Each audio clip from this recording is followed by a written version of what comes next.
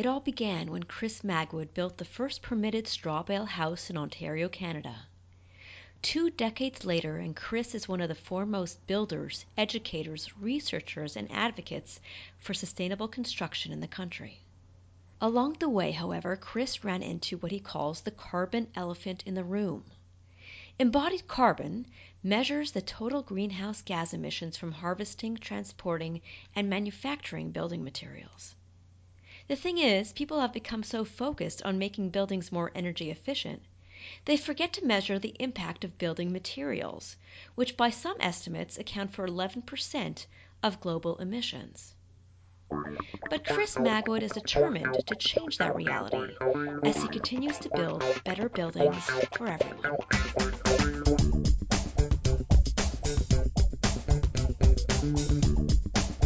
Welcome to In the Business of Change, where we speak with social entrepreneurs impacting their communities and the world. I'm your host, Elisa Birnbaum, publisher and editor-in-chief of Sea Change magazine. On today's episode, we speak with Chris Magwood of the Endeavour Centre. He chats about the evolution of sustainable design and how issues like embodied carbon has inspired a bit of a rethink in approach. Chris also shares his passion for exploring new materials, techniques, and innovative systems, all towards one goal of making the best buildings possible for people and planet. Tell us a bit about how you got into this work. I started just by building a house for myself and my family back in, I guess, 1996. We started that.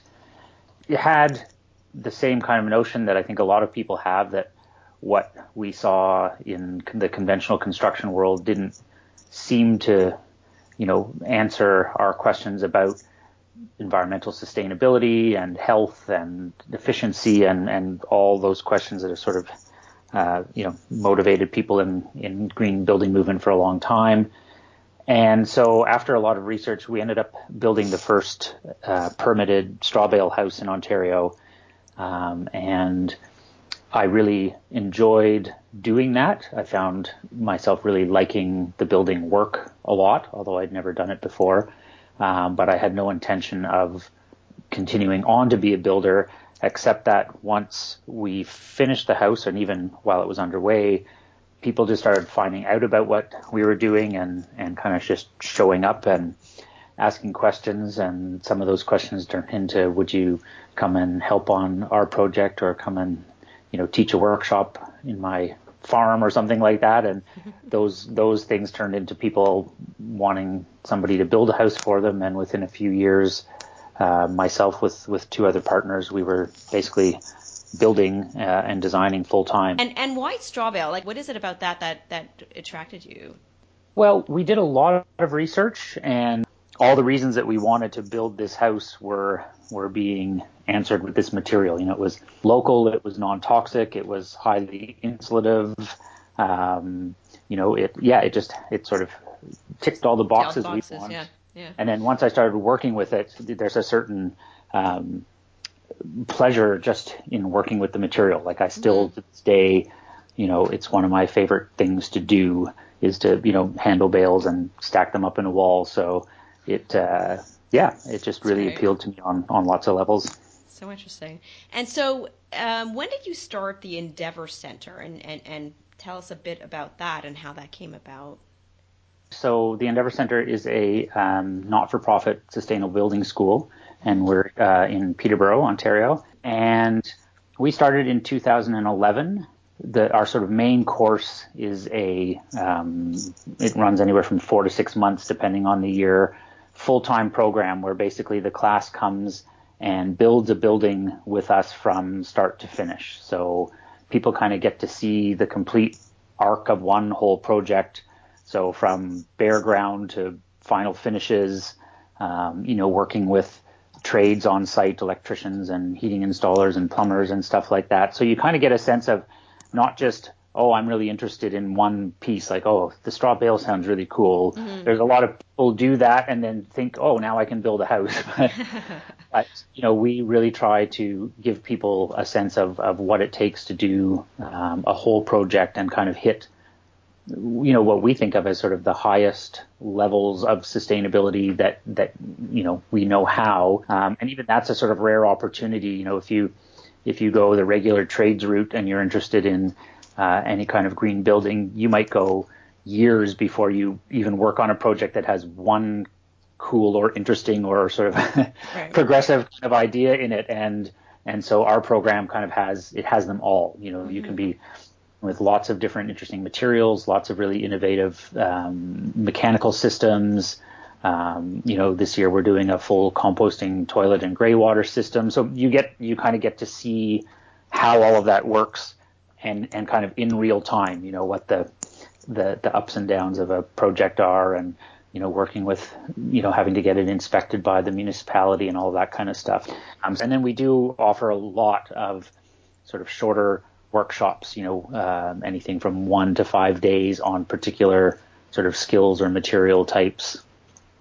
We do a lot of women's only programming, so to try to encourage more women to, get skilled up and think about the trades, or, even just think about doing their own house or projects around their house. Interesting. Yeah, That's great. So now let's get to embodied carbon, the term that I've been dying to ask you more about. It just, to me, is fascinating. You call it the carbon elephant in the room. And in our world where we're constantly talking about energy efficiency and, passive houses, and why don't you get more into that and explain how it relates to this whole concept of sustainable construction? Sure. Okay. Well, I mean, first of all, the term embodied carbon, I think, is really confusing, and I've actually been sort of waving my arms around a bit in the academic space where people use the term and say, "Hey, this is a really bad way to describe this thing," because, to me, embodied carbon sounds like the carbon that's in something. Right. But what it actually means is the amount of emissions that are associated with, on the materials side, sort of going out and harvesting raw materials, getting them to a factory or a processing facility, and then all the work that kind of goes on there to turn it into a building product. And so, for a long time, that's kind of been ignored in the green building world. In the sort of early days of the energy efficiency movement, in the sort of starting in the 70s and through the 80s, there were a lot of people who sort of, I think, just off the top of their heads kind of said, well, that doesn't really matter. It's a tiny percentage. What we really need to do is focus on making the buildings more energy efficient, because, the amount of energy we're using in buildings will far outweigh what went into making them. Right. And so everybody just kind of held on to that as a truism for a very long time. Right. And myself included, in our building practice, we were sort of pursuing energy efficiency in a really, dedicated kind of way. But as I was, hearing about and thinking about climate change more, it sort of struck me that, I should probably know what the upfront carbon footprint of one of our buildings is, because, we're responsible builders, and I should at least know, and I've been assuming that maybe it's not a big deal, but I should go check it out. And I found a database that came out of the UK in, I think, 2010 or so, that kind of gave figures for all these different building materials. So they had kind of come up with a methodology for assessing the emissions related with making materials and published this database. And so I took that database and I did some back of the envelope kind of quick looks at some of our building projects, and I was a bit astounded by some of the answers. I was really surprised by how high the emissions levels were with some materials and how low they were with others. And then I started looking at our own projects and realizing, like, by the virtue of, being interested in building health, local materials, all that kind of stuff, that I was using materials that by and large had very low carbon footprint, but also unknowingly using some materials that had very high carbon footprint associated with them. And so, because of the embodied carbon? That's right, yeah. And so could you give us an example? What kind of thing? Like, what did you see? Sure, like the big one is concrete. Okay. So the Portland cement, that's the glue that holds concrete together. For every kilogram of that Portland cement that we manufacture, a kilogram of CO2 goes into the atmosphere. And, on the planet, we make literally like billions of tons of this a year. If the cement industry was a country, it would be the third largest emitter on the planet. Most of the petrochemical foam insulations also have incredibly high carbon footprint associated with manufacturing them. Metals, in particular virgin aluminum, but steel is also quite high. So, there's a whole range of things that are in pretty common circulation. And then I sort of got to the point where I thought, well, if I want to do this properly, I should go back to school. So I went and did a master's at Trent University, where I sort of really dove in and studied a couple buildings and all the possible materials that could go into them, and found, this huge split from buildings that had literally, 400 kilograms of emissions per square meter of building area. So, almost a ton for every 2 square meters, down to buildings that actually stored almost that much carbon in their materials on a sort of net basis. And so this massive split between buildings that were actually, really quite responsible for driving climate change, to buildings that could be reversing it. And so, that's the message I'm sort of, out there trying to get across these days, is that, by material choice, we could, be making this huge difference. And is it strictly the material choice, or is it also the emissions that come out of, let's say, transporting material to certain places? It definitely comes into play. For the buildings that I've calculated out, the transportation of materials sort of from their factory to my job site, kind of averages out to be around 10% of the total embodied carbon. And so it's not insignificant, but it's certainly not the most significant part. So, got it. Okay. So it's the material itself that's probably the most important, most significant. Yeah. Okay. Yeah. Although, I wouldn't want to drive somebody to, importing some material that has a great embodied carbon score, in small quantities from the other side of the planet, and think that you're doing the greatest thing, but in some cases, we have, I did look at, there's a material, a wood fiberboard insulation that currently is only made in Europe, and do use it here. And, I looked at that, and even with the transportation from Europe to here by both ship, train, and truck, because that's what it takes to get it here, it's still a net store of carbon by the time it gets here. So, that one is still a reasonable thing, and that's why I was looking into the transportation side, is to make sure I wasn't making choices that were, wrong according to the logic I was following. Got it. And so what is in terms of the regulatory framework? I know that, for example, the province of Ontario here in Canada, they provide, incentives to people who are trying to create energy efficiency homes.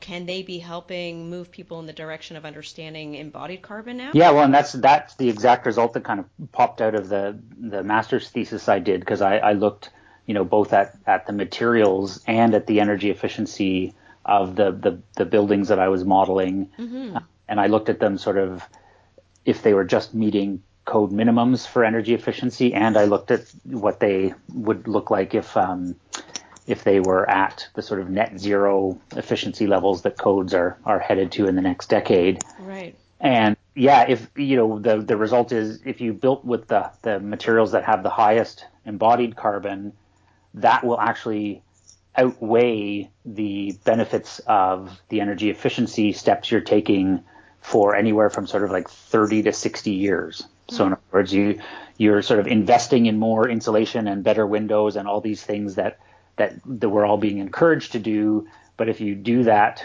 with the wrong materials, the building will be more energy efficient. So it'll have all the benefits of an energy efficient building in terms of lower cost, more comfort, all that kind of stuff. But but for the climate, you'll have actually done a worse thing than if you just used slightly better materials and did a code compliant building. And so that result surprised me. Yeah. And it's also surprising everybody who sees it.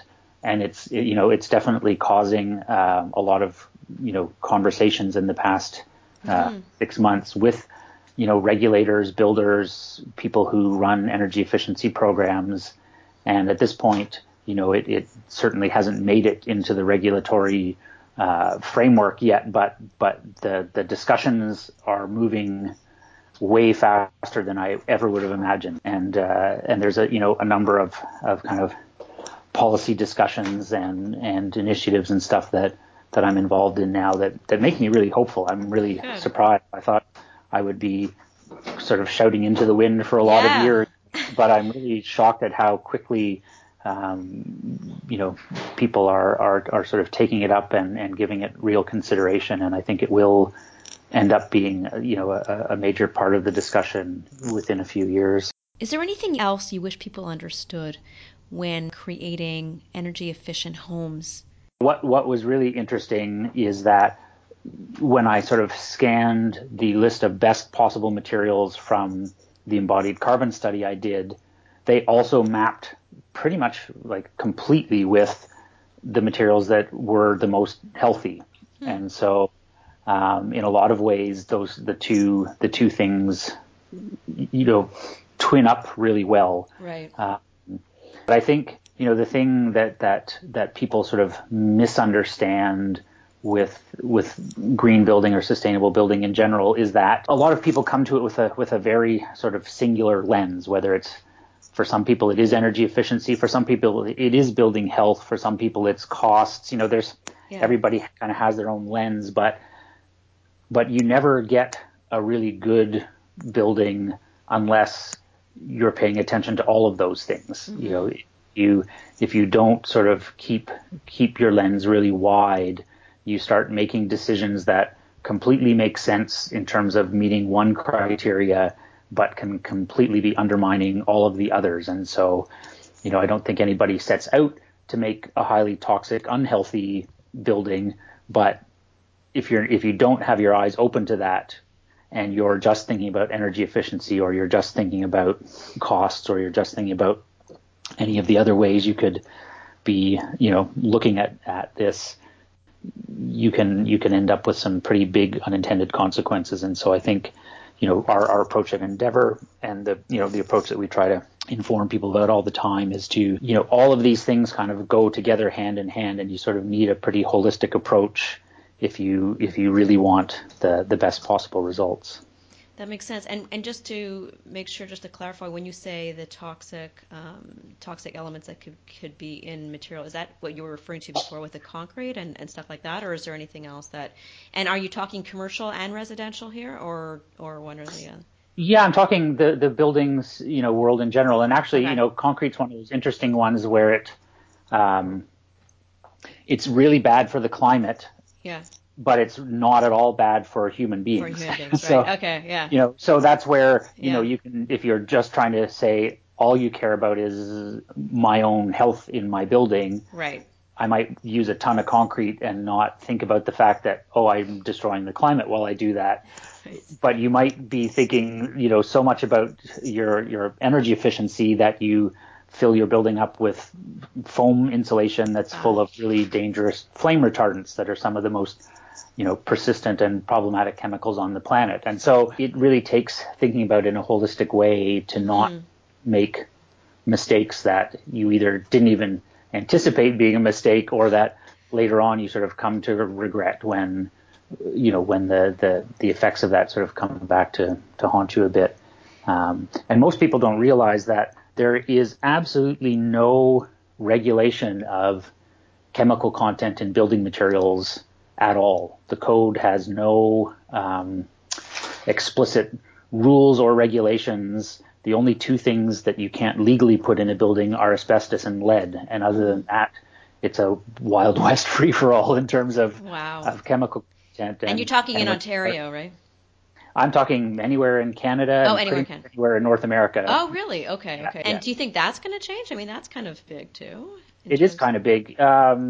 And I do see it changing. That the Healthy Buildings Network is a really great sort of collaborative um, in here in North America that gets building manufacturers to sort of disclose all the content in their materials, and they have a great online free database that people can use.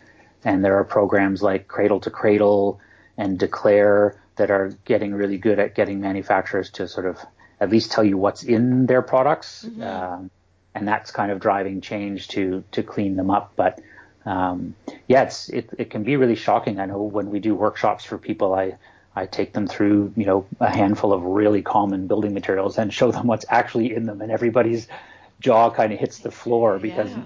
everybody assumes that, well, I would be being protected from that by somebody, wouldn't I? Doesn't some agency somewhere have a say about this? And it seems kind of crazy, but the answer is no. Like, there's absolutely no oversight of chemicals in buildings.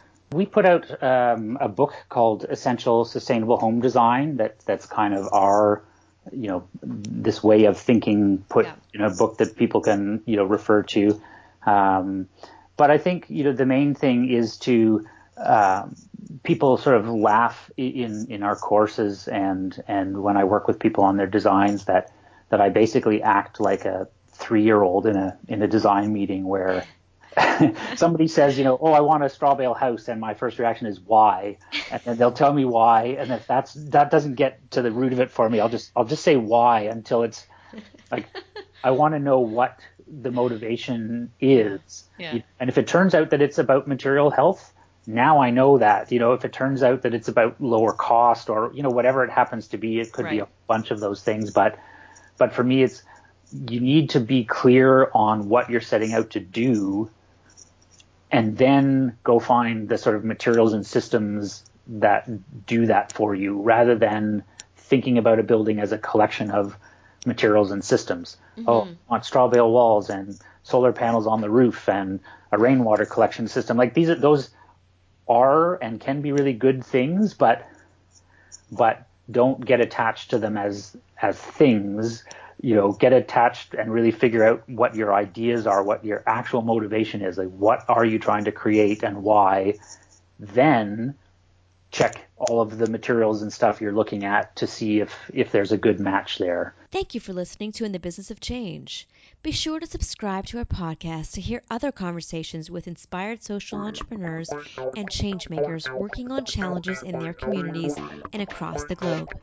I'm your host, Elisa Bierman.